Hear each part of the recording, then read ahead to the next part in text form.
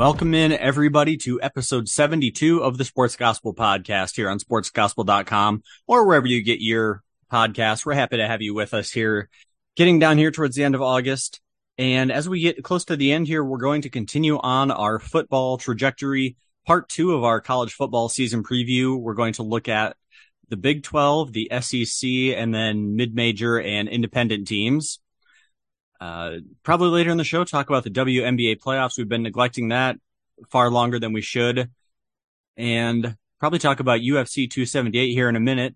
Darren and Shannon here with you. Usually this is a triumvirate. Usually when we do this rotation, Kevin is here with us, but he is off coaching kids or making them run laps after T-ball or something. I will ask you this, Shannon, as you've spent a lot more time around children than I have, working with them, raising them. What are the best and worst sports to coach kids when they're approximately ages 4 to 8 years old, when it's kind of just moderately controlled chaos? I have some experience with a few different sports. T-ball has been the most fun for me because there tends to be a lot of action, like out in the field, and kids are really good about listening to what you tell them to do if it's simple. So if you draw a line in the sand and say, you stay behind this line, a kid's going to stay there and the ball's going to get hit to them. And then when it's their turn to hit, like, it goes through pretty fast. So T-ball is fun, and a pretty simple one to coach. I have not tried my hand at soccer, but I've been to youth soccer games and it seems like a miserable thing to try to coach because the ball's always moving. The kids are like an amoeba just with the ball. So that doesn't look like it's a lot of fun. I could see basketball being a fun youth sport to coach because of the movement, and kids can relate to basketball pretty easily. Once we start thinking about volleyball, I'm not so sure that would be any fun to coach at a youth level. Wrestling would be the one I would love to coach most. I'm hopeful that in the future I get an opportunity to do that at a youth level with at least one of mine. And that's something that I think would be pretty rewarding as well. And it's more of due to the uptick in popularity of girls wrestling. I'm going to just go out on a limb and already guess which one of your children I think will be the wrestler. Yeah. The oldest one or the youngest one? The more rambunctious one. Yeah. Also known as the tougher one, or the one that will tackle you when you're not looking, or will trust fall, or will trust jump off the stairs. Yes, you're correct. Yeah, that one. Well, start them young. Yep. Speaking of wrestling, going to use that as our transition here to talk about UFC 278 before we get into the football talk. A decent card. I think it probably ended up being a little bit better than I gave it credit for. We talked about it on last week's show, picking the top 3 fights, and got 2 out of 3 right. And this one, actually, I don't feel too bad about being wrong. And I'm sure you don't feel bad if you picked Leon Edwards. I said last week I would stick with Kamaru Usman. I thought he was the best fighter on the planet. But that KO head kick in the 5th round, less than a minute left in the fight, Leon Edwards catches Usman with this amazing head kick. And you can't help but feel good for Leon Edwards climbing up the ladder, really being this is the classic Cinderella story, the guy who pays his dues, who works his way up, and then he catches Usman. And I don't think there's a whole lot of people who dislike Usman. I think you're definitely running this fight back, mostly because I don't know who else is in the division that can touch these two right now. But a great feel-good story with Leon Edwards, unless you were like me and lost a few dollars on your parlay with Mr. Usman. But Leon Edwards is now your welterweight champion and very deserving of it. It'll be exciting to see what he does, if they give him Usman right away or if they find a couple other contenders. Paulo Costa taking Luke Rockhold in a pretty dominant unanimous decision, and then a lot tighter Jose Aldo, or if you listen to last week's show, Andrew called him everything but Jose Aldo. Unanimous decision there, but pretty tight except for on one of the scorecards, so Aldo may have more left in the tank. Merab the Machine took him down there. Rest of the card, didn't really pay too much attention to Myson Tybura getting a win.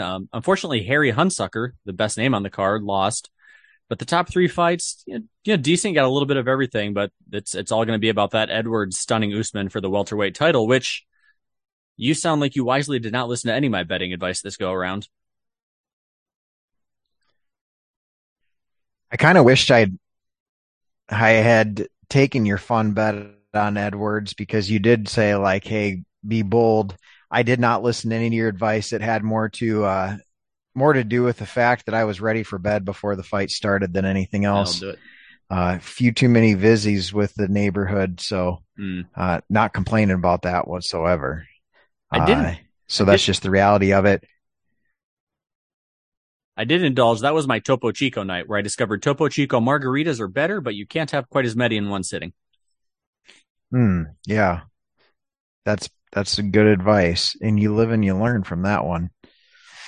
I think that Paul Acosta is not somebody that I'd heard of, but as I was watching some of his past fights, I was like, this guy's mean and he's kind of good, and I enjoy watching him. Now, he kind of looks like if you were to make a fighter in a video game, you would build somebody like him, and he was cruising until you ran into Israel Adesanya back when we thought Israel Adesanya was God, and some of that shine has come off him. And then a stunning loss to Marvin Vettori, but I would watch for Paulo Costa. He's still young, 31 years old, and he's a knockout artist, but he's big, jacked. I still don't think he should be at middleweight. I think he's a light heavyweight, but who am I to tell him what to do? But yeah, he's a guy to keep an eye on, just kind of in the prime of his career, and we'll see what happens at middleweight and light heavyweight. I think he can make runs at both of those. And then with Usman, I was shocked that he got beat, and I think he was probably ahead on all the scorecards. And we find out it makes no difference. The scorecards mean nothing when you take a kick like that to the face, and like Yeah, phenomenal. I think he'll get back to the top. Quick trivia question I was reading on Mr. Edwards. He finished his wrestling career at Nebraska Kearney. Where did he begin his collegiate wrestling career? Cal State Bakersfield. You're very far away. Cornell. According to Wikipedia, Usman wrestled in Iowa at William Penn University for 1 year, where he was an NAIA national tournament qualifier.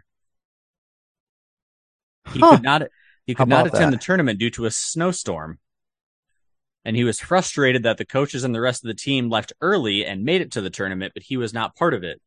To which he said, "I don't like being here," and transferred to Nebraska Kearney, where he became a national champion and two-time finalist and a D2 division champion. I don't remember any of that at all happening. You weren't following up on NAIA wrestling in 2007? Not as well as I should have been, obviously. Well, he had, I mean, basically the conversation was he and now George St. Pierre. George St. Pierre is kind of considered the GOAT now that people don't like John Jones or Anderson Silva anymore. GSP's kind of become the GOAT fighter, and Usman was going to be the guy who challenged him to be the best welterweight. He won the belt, and then 1, 2, 3, 4, 5. This was his sixth defense, which is crazy, but a lot of good things from those guys in the future. So keep an eye on that. UFC. Yeah, it's kind of, they have a decent card coming up in a couple weeks with Cyril Gahn and Tai Tuivasa. Bet Tai Tuivasa in that one. 279, you get a Nate Diaz fight, and everybody loves a Nate Diaz fight. So we'll talk about that when we get into kind of Labor Day time. September 10th is the next big card. But before then, we're going to have plenty of college football to discuss. So we're going to sink our teeth into this with one of our two Big 12 experts here, the 10-team Big 12 before the last year, before Texas, Oklahoma leave and all the other schools come in. So this end of a miniature era we have with these 10, and to me, the Big 12 kind of feels wide open. I think the consensus seems to be Baylor. Everybody's loving Dave Aranda, and they were the surprise team last year. And then Oklahoma, you lose Lincoln Riley, you lose Caleb Williams, but it's Oklahoma. You know they're going to reload. The question is going to be is what does Brent Venables do as the new quarterback, the longtime DC of Clemson? Is he going to bring some defense to this usually high-powered offense, or are they going to fall off? A lot of times we see these teams need to rebuild with a new coach.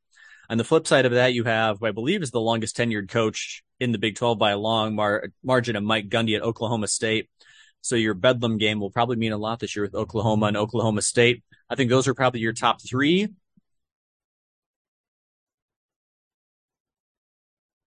Texas, you can Well, hang on. go We're no, waiting go on ahead. we're waiting on motorcycles to pass. Got it. Your fourth team is going to be Texas. They're Texas, Steve Sarkisian, who I like. I think he deserves this redemption story. You have Quinn Ewers there, who's the all everything, next Andrew Luck, next Peyton Manning, next Trevor Lawrence. Had kind of that, let's just get NIL money year at Ohio State. We'll see if he's the real deal. And then the team that I think is kind of the sleeper is Kansas State. I like Chris Klieman, the guy who really built up North Dakota State into a FCS power. I think he just needed time to get his team going there. Deuce Vaughn's going to be one of the most exciting players. So Kansas State is your unproven. I think the Big 12 separates into these two tiers of your top five and your bottom five. But for me, the top five, Oklahoma, Oklahoma State, Baylor, Texas, and K-State. What I like about the Big 12 is we are going into the season with a lot of unknowns. First when Venables was hired, I kind of thought that Oklahoma would go into a dip because Lincoln Riley had these quarterbacks stacked on top of each other. And you have a quarterback in college football, you're going to win a ton of games. And then I got to looking at, okay, they brought in Dillon Gabriel, who he's one of those guys you're like, hasn't he been around forever? And yes, he has. Think back to when UCF was dominant with winning all their games. He was the quarterback. So now they bring in this guy who has won a ton of games as a starting quarterback. Brent Venables, when they were asking like, oh, do you think you can get this done as a head coach? He's like, well, I have national championships on my resume. I think I know what I'm doing. Good point. And Oklahoma is always going to be loaded with talent, so we can't count them out. I just don't want them to win selfishly for their last year in the Big 12 because that's something that Oklahoma will say, hey, we won the last Big 12 title. Same with Texas. Steve Sarkisian has not been able to do it as a head coach. He's great as a coordinator. And there's a lot of guys that have that where they can do one thing really well. And he's probably got a really short leash where if he goes 7-5 this year going into the SEC, they're going to can him regardless of Arch Manning coming in. So Texas is going to have a good season. I don't know that they'll contend. I certainly wouldn't bet on them to win the Big 12, but they could be in the race. You made a good point about Gundy being there so long, and he just has it figured out as far as how to get his team playing. But Oklahoma State is really good at choking at least one game a year. It's just a matter of if they do it at the right time or the wrong time. One of the best coaches in college football at Baylor is Dave Aranda. I was shocked that he stayed this last off season. So he must be like just all in on Baylor. My dark horse team that if I were feeling just a little bit adventurous would be Kansas State. I'm not afraid to bet on them to win. Chris Kleiman's the head coach. He's won national championships on his own. He didn't inherit them. He won them, most of them at North Dakota State. So he had built that. He's finding that different kind of player. Like Kansas State's famous for the JUCO route. He's embraced that. Got Adrian Martinez, who certainly was blamed for a lot of the crappy play that he gave at Nebraska, but he's still a good athlete. So I'm not counting Kansas State out at all. If they're going to do it, this is going to be the year. So I'm looking at Kansas State as my dark horse. And then West Virginia could be a team that could shock some people as well. So I don't hate them. Obviously cheering for Iowa State. They just don't have the firepower. They're going to have a good wide receiver group. They're going to have good running backs because they have a pipeline to the NFL with running backs. Defensively, they've got Will McDonald, who's preseason all Big 12. So they've got some nice pieces. And Matt Campbell, they showed a graphic the other day. The school with the best recruiting advantage from 15 years ago till today, so has improved the most in their recruiting, is Iowa State. That's taken in all 130 schools. So let's say, I'm just using random numbers. Let's say they were 90th at recruiting 15 years ago and are now up to 40th. Like the biggest jump in all of college football is Iowa State. Kansas isn't going to be any good. Texas Tech's not any good. TCU's probably a year away. So we might have like three different tiers of teams. Now, if you're making me bet, I'm probably going to bet Oklahoma and Baylor in the title game, but I really am going to be rooting for Kansas State to be the one that comes out in the end. I, I'm just a little bit lost on Baylor. I don't know what I'm not getting. It feels like it's all about Dave Aranda. I don't hear talk about they don't have a Bijan Robinson, a Quinn Ewers. It feels like they don't have a game changer the way Texas, Oklahoma State with the however many year, decade long Spencer Sanders has been there. It feels like everything about Baylor is all about Dave Aranda as the coach, which makes me wonder who's your home run hitter? Where's your game breaker for this Baylor team to be so touted? I don't have that answer, and I don't have a clue who it was last year. They won the Big 12. Well, there's that. Ooh, speaking of former Baylor players, was it your boy Dan Patrick? Somebody this week was talking about Charlie Brewer still being in college. Nice. And Okay, where's he at? I said he popped up at Liberty. He was named the Liberty starting quarterback this week. Because he started at Baylor, was there for a couple of years, and then COVID, and then he went to Utah. Thought he was going to get the job there, and then Cam Rising beat him out for that job, and somehow ended up at Liberty of all places and took over from Malik Willis. Good for him for landing on his feet. Uh, you bounce around that much, there's clearly something that is preventing you, like you're getting in your own way of being successful if you're going to bounce around that much. And we'll get back to some of these teams here in a minute, but just talking about the coaching, a team like a Texas Tech or a TCU, I don't think they're necessarily bad programs, but you have new coaches, and I get this is the way college football is, but especially this year, Brent Venables at Oklahoma, first year coach. Sonny Dykes at TCU, first year coach. Joey McGuire at Texas Tech, first year coach. Steve Sarkisian just got there last year. Lance Leipold at Kansas just got there last year. So the only ones who were there prior to 2019 are Matt Campbell and Mike Gundy. And Campbell came in 2016. So that's 8 coaches who've been hired since the 2019 season. So those guys could be graduating their first recruits this year. So I get that that's how college football is, but I think that's contributing to the topsy-turviness of this conference is all these new coaches rebuilding programs, and Texas Tech and TCU are not always going to have a full cupboard the way Oklahoma will. Yeah, you make a good point with that, and there is something to be said for longevity in the way that college football landscape is. Texas Tech, you brought up Joey McGuire. He was on Baylor's staff last year, and that they did everything they could to keep him because he's an ace with recruiting. It'll just be a matter of time to see when he can get those players back at Texas Tech. Starting a former Duck at quarterback. Yeah. Can you name him off the top of your head? Which school? Texas Tech. Does Jeremiah Masoli still have eligibility? That'd be pretty sweet if he did. Tyler Shuck. Tyler Shuck can't still be in college, is he? He's starting quarterback. He's in that Charlie Brewer level of you're getting in your own way somehow. But he got to play in a Rose Bowl, so.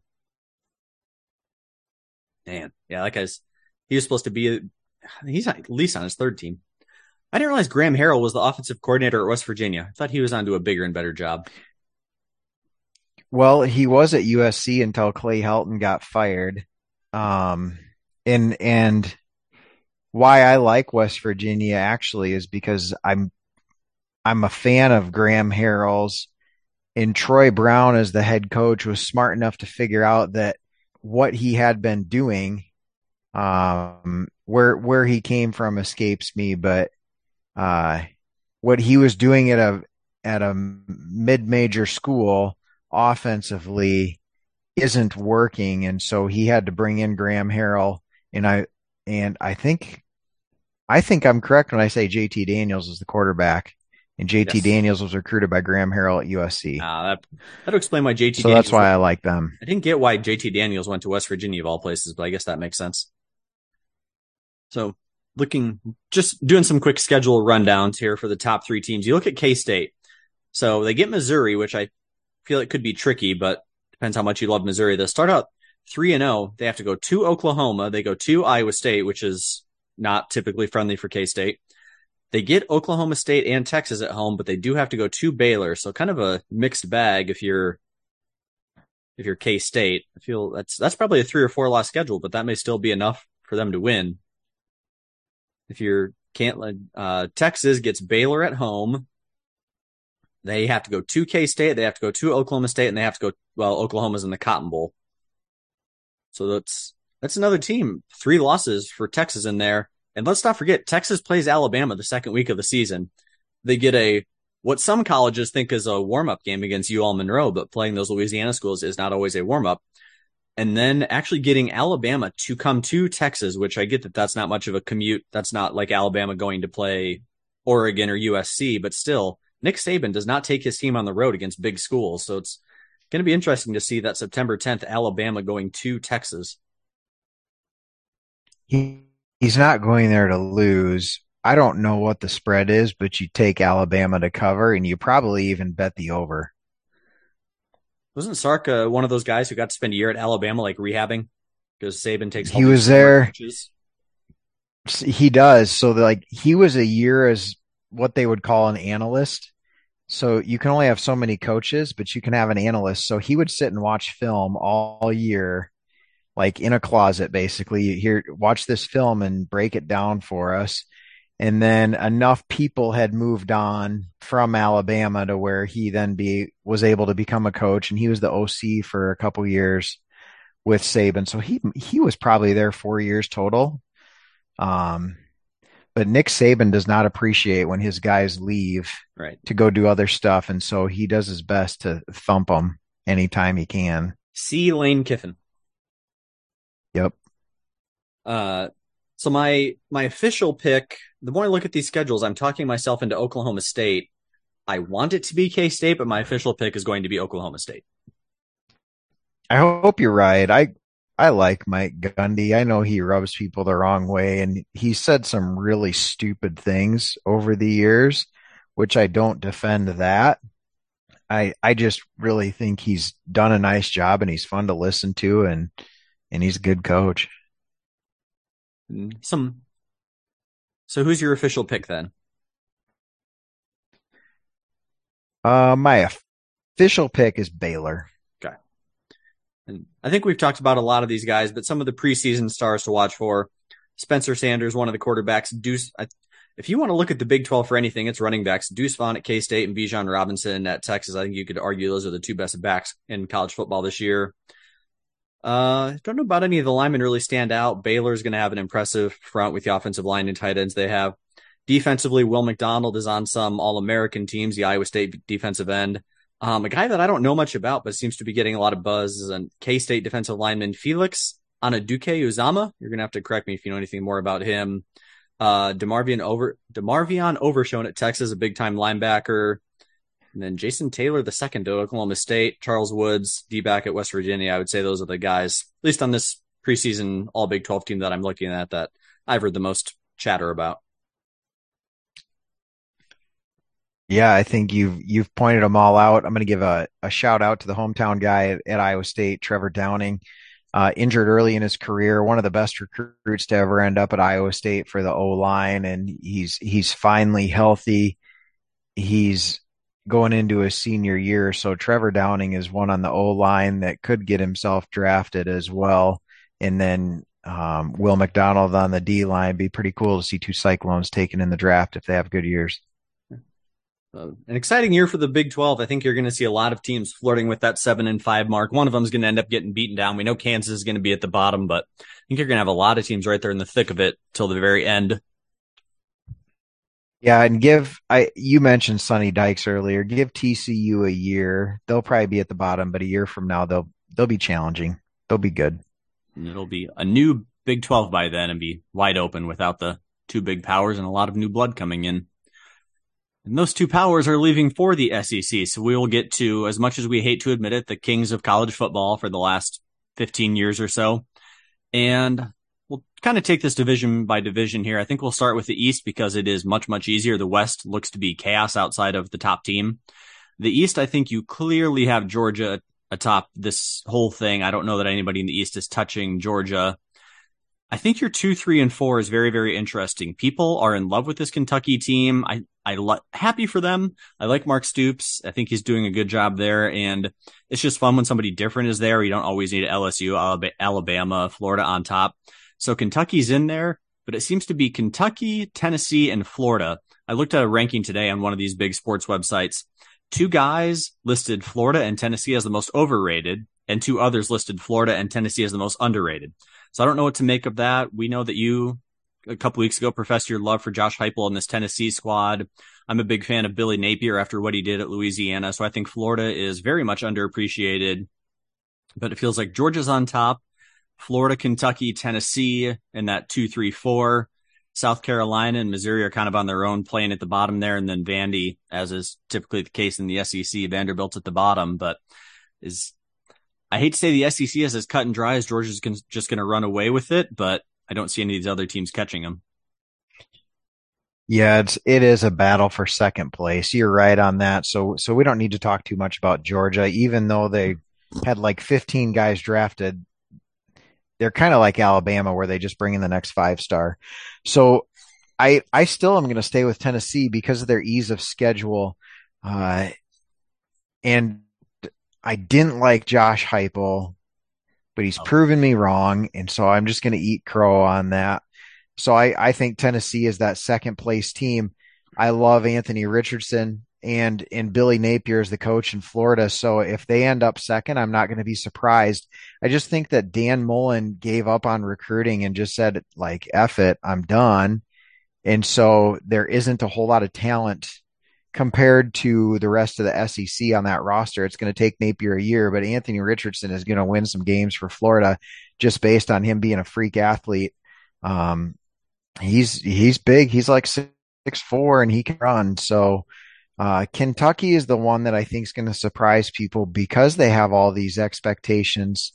I don't know that they're going to live up to it. And so give me Tennessee in second with Florida at a chance to be the one to sneak in there in second place. Your favorite, my favorite, everybody's favorite quarterback from last year, the once upon a time consensus number 1 NFL draft pick, Spencer Rattler, is the projected starter at South Carolina this year. That's really exciting for South Carolina. I wonder how many games it'll take before they bench him and he pouts on the sideline. Mark Stoops has been at Kentucky since 2013. I get he's playing in the SEC, but it's kind of just really taken off these last couple of years. Shane Beamer is going to be in his second season with South Carolina. We talked about Josh Heupel. Clark Lee, another guy. So a big turnover in the SEC East in 2021. A lot of these guys in their second year. So we'll kind of see in them Billy Napier, like you mentioned, the first year guy, trying to get things going there. But so walk through me this Georgia schedule, because I want to decide, is Georgia a legitimate national title contender? So they play Oregon I believe it's in New Orleans. Okay. Is that a winner? They're going to win that. Okay. Yeah, they're winning that. They are playing Samford at home.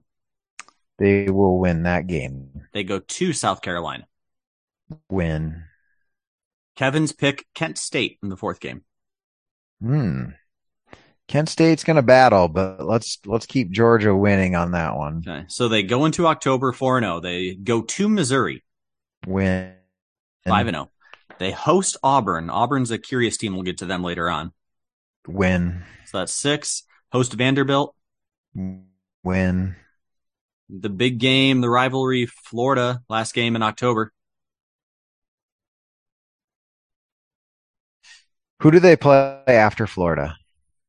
So they have, to go back, they play 1, 2, 3, 4, 5, 6, 7 straight weeks up through the Vanderbilt game. Then they get a bye and play Florida, Tennessee back to back. Okay. So they're going to beat Florida. So they get 4 straight home games and bye. Yep. So that bye is going to get them ready for Florida. They'll win that game. Their loss comes to Tennessee. Ooh, at home. And then they follow that with a trip to Mike Leachville. Win. They go to Kentucky. Win. And then the battle for the state of Georgia on the week of Thanksgiving.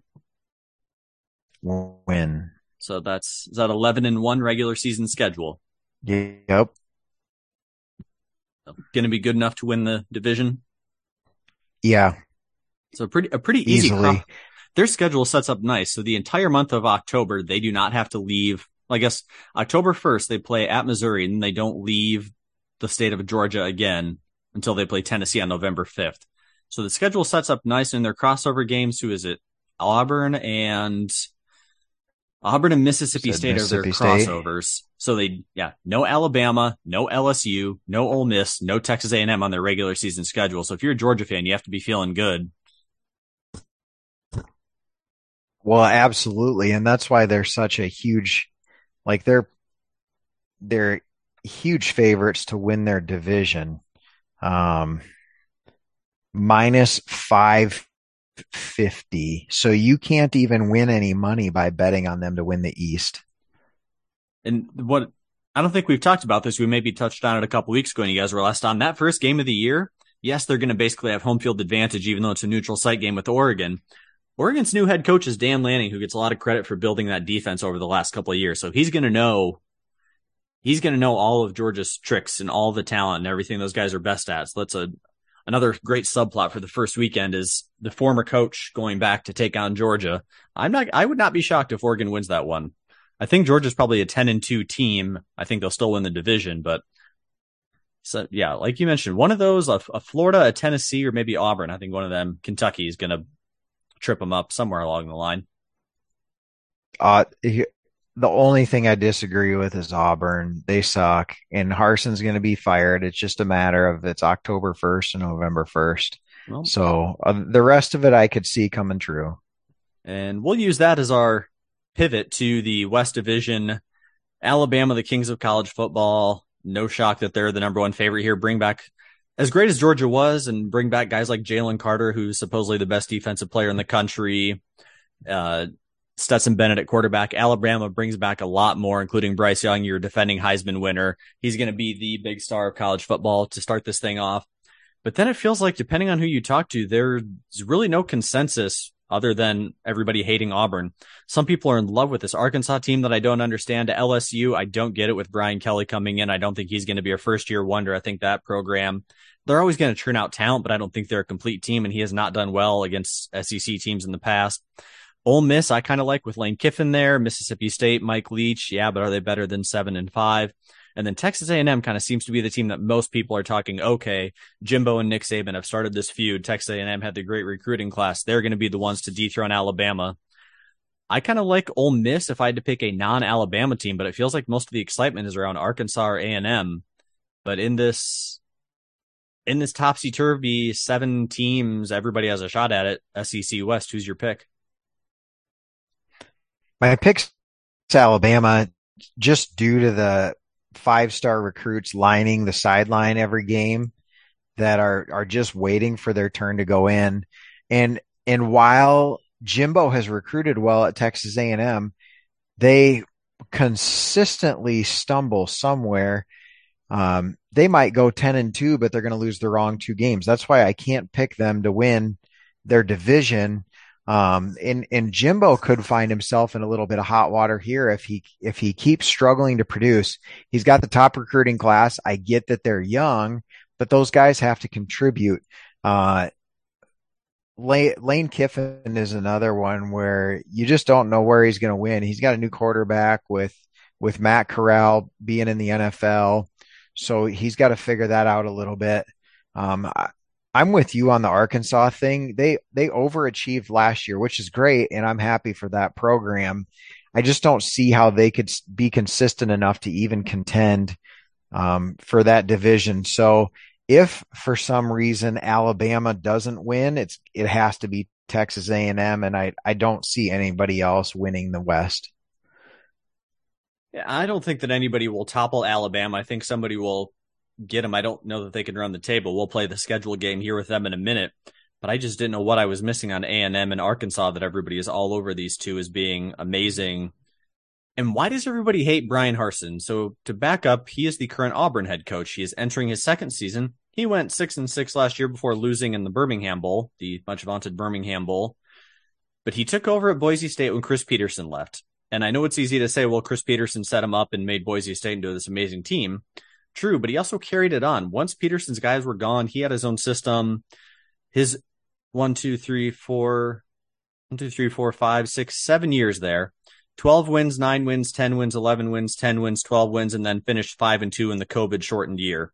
So 69-19 career record at Boise State, and seemed like a good hire. Is it just one of those guys who's not an SEC coach? We see lots of good coaches who the SEC is just not their thing, and that whatever it is, the Southern culture or that what. But he seems to be the most put upon of all the SEC coaches that everybody's taking shots at Brian Harsin for being awful for some reason or another. It has to do more with how he treats people. When you're the man at Arkansas State for a year, you can kind of get away with it with doing that, and then going to Boise State where like your team is supported and the boosters are like, do what you got to do to win. And you don't really have to be a public figure. You don't have to be like the CEO of an organization when you're at a place like Boise. You can just do things your way, and you can, for lack of a better term, be a jerk to all of the people around you, and get away with it. And he came into Auburn and just treated all the people like crap. We're talking like secretaries, the athletic trainers, just telling them how much they suck as people, when if you're saying that, it's more of a reflection of you in the mirror. And you can't do that when you're under a microscope constantly 24/7, and he's doing that to everybody that he is surrounded by. It's just a toxic environment, and he has created that. He's responsible for it. But none of that stuff is in the spotlight when you're at Arkansas State and winning, or Boise State and winning. And so it just has to do with the way that he treats people, is why the Auburn thing isn't going to last. And I'm not going to excuse that, but also we're talking about SEC football coaches here. Nick Saban, Kirby Smart, Brian Kelly, Lane Kiffin, Shane Beamer, Josh Heupel, Jimbo Fisher. Like, every one of these guys is Mr. Rogers. Maybe Mr. Rogers isn't quite the same comparison that you would use. But they certainly know how to know how to schmooze the right people at the right time, and say the right things in the right places. So Nick Saban might light up his recruiting coordinator in private, and not embarrass him in front of his peers. And it doesn't sound like Brian Harsin has that same approach to things. As I was reading more about it, it kind of made me think of the way Urban Meyer treated all the people in the Jaguars organization. It kind of had that same vibe to it. And maybe that's not a fair comparison, but I'll deal with that. So Nick Saban knows how to have those things happen behind those doors, and it doesn't get out and spread like wildfire. Makes sense.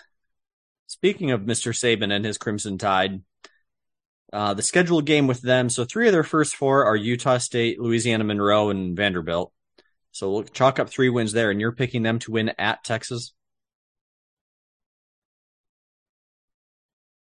Yes, I am. So you've got them starting out 4-0.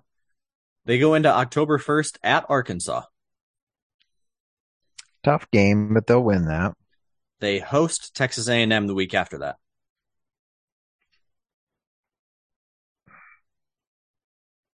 that. That's a win.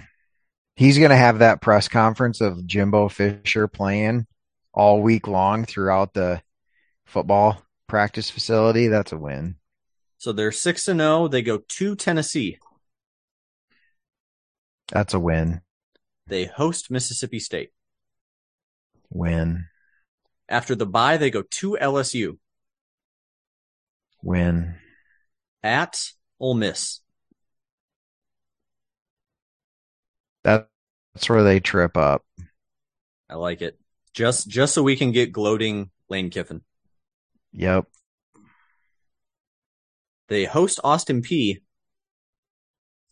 And then they will host. Let's go P. They host the Iron Bowl this year against the potentially coachless Auburn team.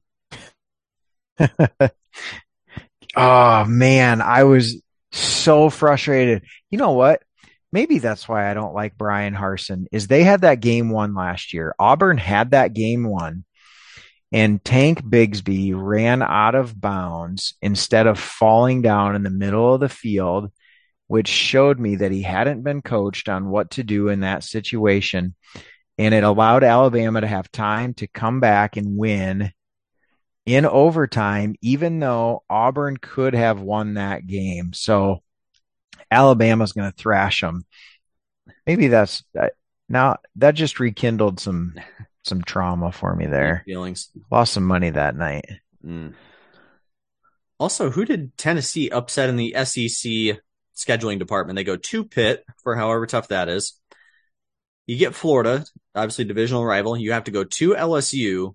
Then you get Alabama, Kentucky, and at Georgia. So your crossovers are at LSU and you host Alabama. Have fun. That's their penance for all that crap that Jeremy Pruitt did when he was their head coach. Like, they're in all kinds of trouble for that. So that's why they got that schedule. So, as boring as it may sound, are we picking Alabama, Georgia in the SEC title game? Yes, we are. And I feel like the smart pick is Alabama. I think they're the better team. We're going to look at some of the kind of preseason stars here in a minute, but I so badly want it to be Georgia just because I don't want Alabama that bad. My heart says Georgia or anybody that's not Alabama, but my head says it's probably just going to be Alabama. He doesn't lose the same thing twice. So he's not going to lose in the SEC title game again to Georgia. And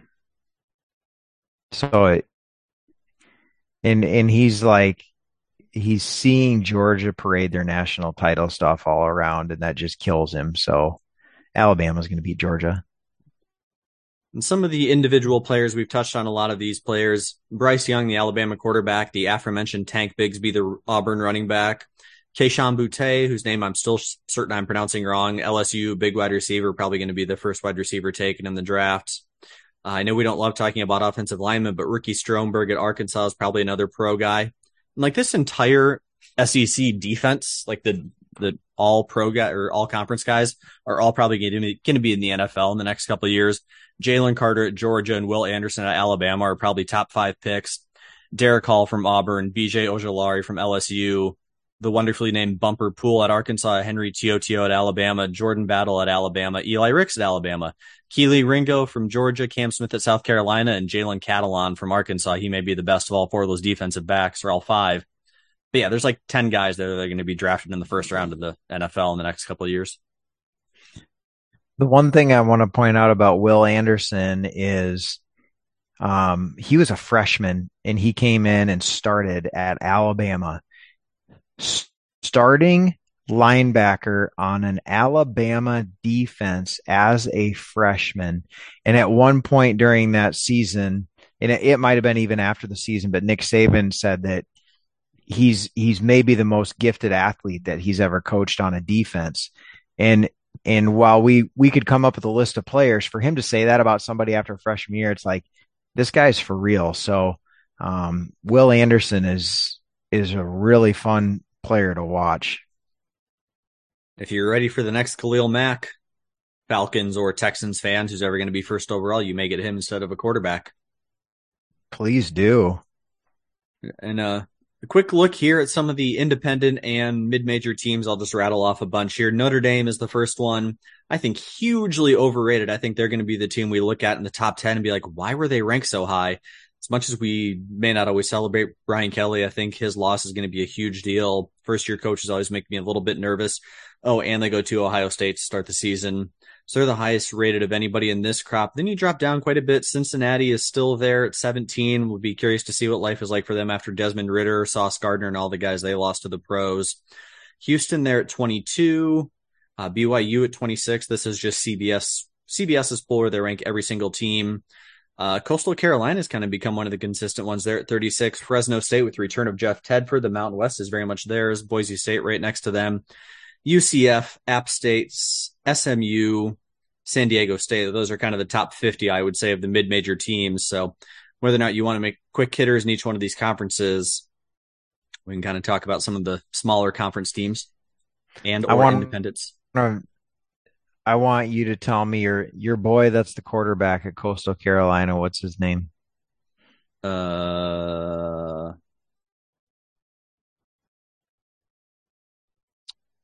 a fine question. Austin McCarl is no. There's a sprint car driver named Austin McCarl, and every time I think of the Coastal Carolina quarterback, that sprint car driver's name comes in my head, but I know it's not Austin McCarl. Grayson McCall. There we go. Yeah. I thought you liked him for some reason. I mean, I celebrate him. He's a little bit injured, so we'll see if he's going to be the guy to start the year for him. But he's one of those guys who kind of feels like he's been in college forever, but then again, it's Coastal Carolina, so 1.5 good years is a rarity. But trying to get the conferences pulled up here. I mean, the Sun Belt has weirdly become fun to watch. We'll see if that changes with Louisiana losing Billy Napier. That one side may not be as fun. But you get Marshall, App State, and Coastal Carolina in the Sun Belt East. Those are going to be some fun games. If you're looking for some Thursday night football and there's no MACtion or you want a fun game, you're sick of the power conferences, Coastal Carolina is one of those teams that can win 10 or 11 games. Kind of the same can typically be said for App State. Those two teams are going to be in there battling for the Sun Belt. I think the Mountain West is the really fun conference. Depending on who I look at, rankings are all over the place. Boise State, not surprisingly, in there. Fresno State, not surprisingly, in there with Jeff Tedford coming back, and Kalen DeBoer made that team pretty good. I do like this Wyoming team. Another former North Dakota State coach doing his thing. Air Force, Utah State, San Diego State are all typically going to be in there. I think it comes down to Fresno versus Boise, and I've just seen too many Broncos seasons to not think that Smurf Turf is going to win the Mountain West. The MAC, your beloved MACtion. Again, Kevin told us to pick Kent State, so that's all I'm going to do. I can't think of a conference I know less about than the MAC. One of the Michigan teams, and then Kent State, presumably. Or Buffalo. Buffalo always feels kind of good. I'm a little shocked. Like, I forget that you live in the Mountain West. So I'm like, how do you know more about the Mountain West than the MAC? But it makes sense because you live there. I love Air Force, by the way. I think Air Force football is fun. Watch some of their games. They're probably not going to beat Fresno and Boise. It'd be really cool if they did, though. Like, for them to win, that'd be really sweet. Going to the MACtion, why he loves Kent State, I don't know. I'd love to hear his reasoning sometime. Toledo finally Jason Candle is just going to say, this is the year. We're not leaving any doubt. He's got it figured out. Toledo is going to win the MAC. They're a team that has just consistently built up since Matt Campbell left. They kind of went through a little lull, but they weren't bad. They just kind of went through a lull, but Candle's got a whole ton of experience back on both sides of the ball. So Toledo's going to get it done. Looking at some of the other ones, Conference USA, another one I don't really know a whole lot about. It feels like Conference USA has kind of been what the Sun Belt used to be, the Sun Belt and the MAC, and some of these other ones have gotten better, and this is kind of the whoever's left over. UAB is a fun story, so I'm going to pick them to win. Western Kentucky, UTSA, North Texas, Middle Tennessee are typically the best of this bunch, but I'm going to go with UAB in their rising from the ashes Phoenix kind of story they've had. Probably the AAC, that team that kind of straddles the line of mid-major and Power 5 the most. UCF, Memphis, Navy. It's going to be Cincinnati, I think, easily theirs. Houston probably in there at number 2. But I think the AAC has kind of got some sneaky fun matchups and a lot of variety in styles and talent and a little bit of everything you get in the AAC. And then the independents, other than Notre Dame on your independents, BYU is going to be competitive, typically a 9-10 win team. I think our Army's going to bounce back, and Liberty, who knows what's going to happen with them year in, year out. But now that we know they have Charlie Brewer as their quarterback, don't expect much out of UMass, UConn, or New Mexico State. They're kind of getting to be cannon fodder for everybody else in the country. But of this whole bunch, I still think Cincinnati's probably your best bet to make a New Year's Six bowl. I think Luke Fickell's kind of just got his system in place and won't necessarily reload to be as good as they were last year. But if you want a New Year's Six team out of your mid majors, it's probably them, or we'll see what happens in the Mountain West. I think those are your two to watch. Conference USA. Can I jump back to that for a moment? You sure can. All right. So somehow in your radio world, we need to give a shout out to Dave Bartu. I don't know if he's coming over later for you guys to have some sit down or whatever, but he is all in on Florida International. Weird. And so I just want to point that out, that I'm a huge believer in what Dave Bartu does and his analytics and his approach to everything.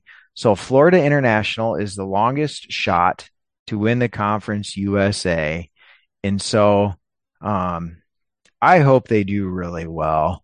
They were like a 1-win team, and Butch Davis just buried them because he quit trying a couple years ago and was just there. He kind of reminded me of the coach in the Waterboy, like really just was there. So Florida International, let's watch out for them. We'll see if they can give the Roadrunners a run for their money in Conference USA. And then you said the American, Dana Holgerson. I don't know if he's smoking cigarettes on the sidelines, but he looks like a guy that smokes cigarettes on the sidelines when his hair's all poofing out the side and he's running his fingers through it. So Houston is going to win the AAC as well. Ooh, interesting. Yeah, he's one of those guys where I just never know if I can trust him. He's like, okay, he's always good enough to win 7 wins, but is he going to do more than that? Yeah, it's a great question, and I don't have the answer. Also, getting back to Notre Dame here, I think we're obligated to talk about them, and we'll do one more quick sprint through the schedule game. They start at Ohio State. I think they're going to get smashed. As much as I don't like Ohio State, I think they're just going to run them out of the stadium. Marshall, Cal, North Carolina, those are winnable. At BYU versus Stanford, I think they could trip up those games. You have Clemson, Navy, and you go to USC. I'm not going to be shocked if Auburn has 4 losses when you look at Ohio State, BYU, Clemson, and USC. Maybe sprinkle in, see how good a Navy or a North Carolina or a Stanford is. Yeah. So I don't know what it is about Notre Dame that everybody's thinking they're a top 10 team. So their over-under is 8.5, Darren. Ooh. Go through that. See if you can count 9 wins. Should not have clicked off that screen. All right. So if not, then we need to go take out a loan and bet it on the under. Okay. And then pay off the loan and buy a pool with what we win. So you've got Alabama or Ohio State's a loss. Okay. Marshall is 1 win. Cal is 2. North Carolina is 3. Let's say they lose to BYU and Stanford. UNLV, that's win number 4. Syracuse is win number 5. Lose to Clemson. Probably beat Navy. That's 7. Beat Boston College. That's 8. And then you lose to USC. So I have them at 8 wins with losses to USC, Ohio State kind of being the guarantees, and then your toss-ups with BYU and Stanford. So that BYU Stanford, those back-to-back weeks in early October are going to be your deal breakers. I've got them at 8. All right, so I'm going to get plus 120 right now on them. Making money. And we'll have plenty more opportunities to talk college football here in the coming months, but anything else you want to talk on this week's episode? No, I'm good. Awesome. Something, and again, I apologize for neglecting. We were better at this in the past, but giving a quick shout out to the WNBA. they're into their playoffs. And as a reminder, they have East-West divisions during the regular season, but it's just the flat top 8 teams make the playoffs, regardless of which division you're in. So you could have all Western Conference teams, whatever it may be. But in your first round, the Las Vegas Aces, they've kind of been the team the last couple of years, and they were my pick at the beginning of the year. Crushed the Phoenix Mercury, who you would think would be better than the 8 seed. I think just the Mercury are one of those teams that always has talent. It feels like they should be above the 8 seed, but the Aces cruise. It's just the best of 3 in the first round, so they crushed them in that one onto the semifinals. Chicago Sky and the Liberty, and all 3 games completely different, but the Sky, 2 huge blowouts at the end. At New York, the feel-good story with Sabrina Ionescu, but they need more than her to make a run. The Sky last year went from the Cinderella team to now just being one of the top teams in the league, so they're not going to sneak up on anybody in this post-Candace Parker era. Your 3-6, the Dallas Wings, of who expected the Dallas Wings to be here, got there, and as we're recording this, they're about to settle that series. I would have to pick the Connecticut Sun to win that one. And then the Seattle Storm beating the Washington Mystics, the Brianna Stewart team versus the Elena Delle Donne team. Atlanta Seattle, making a run here. So you've got 3 of your 4.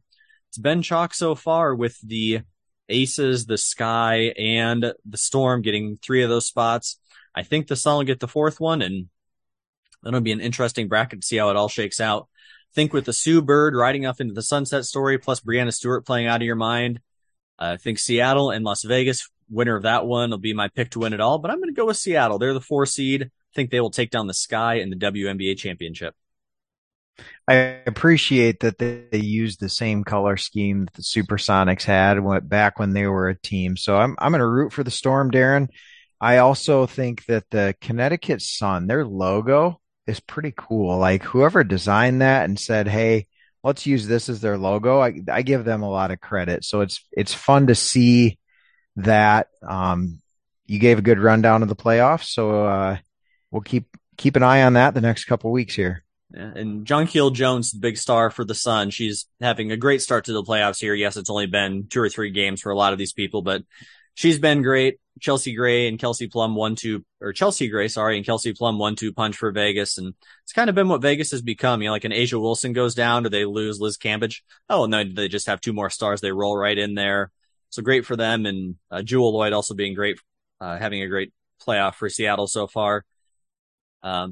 But again, wherever Candace Parker is, you cannot count the Sky out. So it'll be fun with these final 4 teams, and probably will end up being chalk here in this final 4. Anything else on your sports calendar we have not got to yet this week? I have nothing else on my sports calendar. I've only been waiting for college football. Like let's pretend that you're a little kid. You're waiting for somebody to show up for the weekend and you're just standing by the window. That's me with college football. Like, I don't care that Nebraska is playing in Ireland. I'm waiting for that game to kick off. I'm just staring at the TV. Yeah, I'm the same way. Oh, by the way, the Lakers are acquiring Pat Beverly. But I'm kind of the same way. I'm ready for college football to be here. They need another washed up veteran on their roster. That's all LeBron wants. Nobody under the age of 28. Yeah. I guess we should talk about that. We have games coming up this weekend. As you mentioned, the fun Nebraska Northwestern in Ireland game. Not a super deep week. That's definitely your best one. Some very random matchups between probably not a lot of household names. UConn and Utah State, Wyoming and Illinois, kind of fun matchups like that. But hey, Nebraska Northwestern fans, this is your biggest game of the week or biggest game of the season. All eyes on you. No doubt about that. Oh. We also get a nightcap.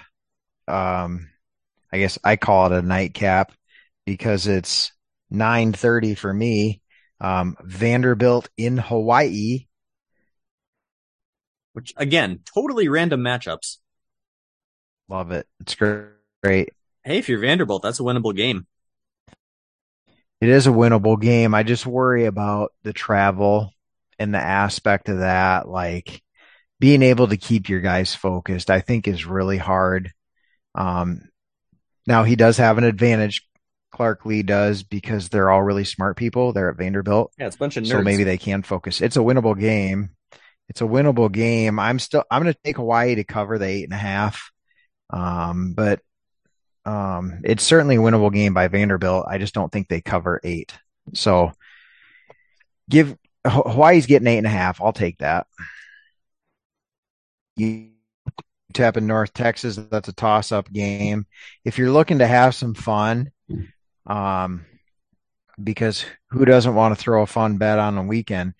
Charlotte is a plus 235 on the money line at Florida Atlantic.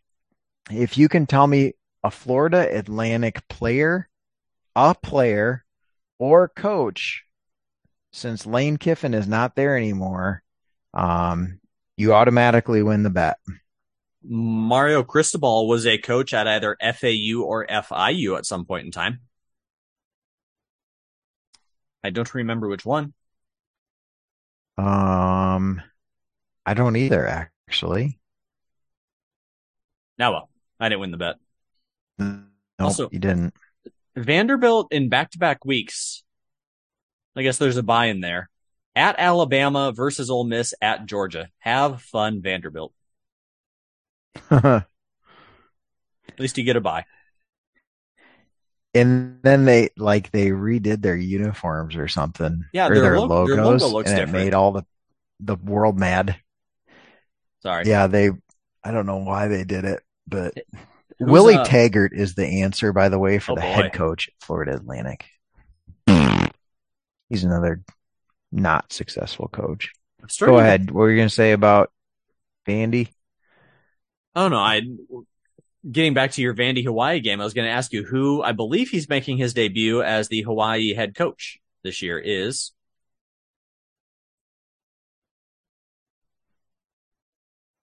I don't know. I know that they got rid of Todd Graham.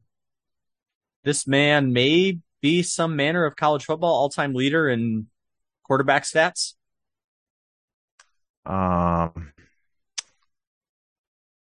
Give me just a moment to think about it.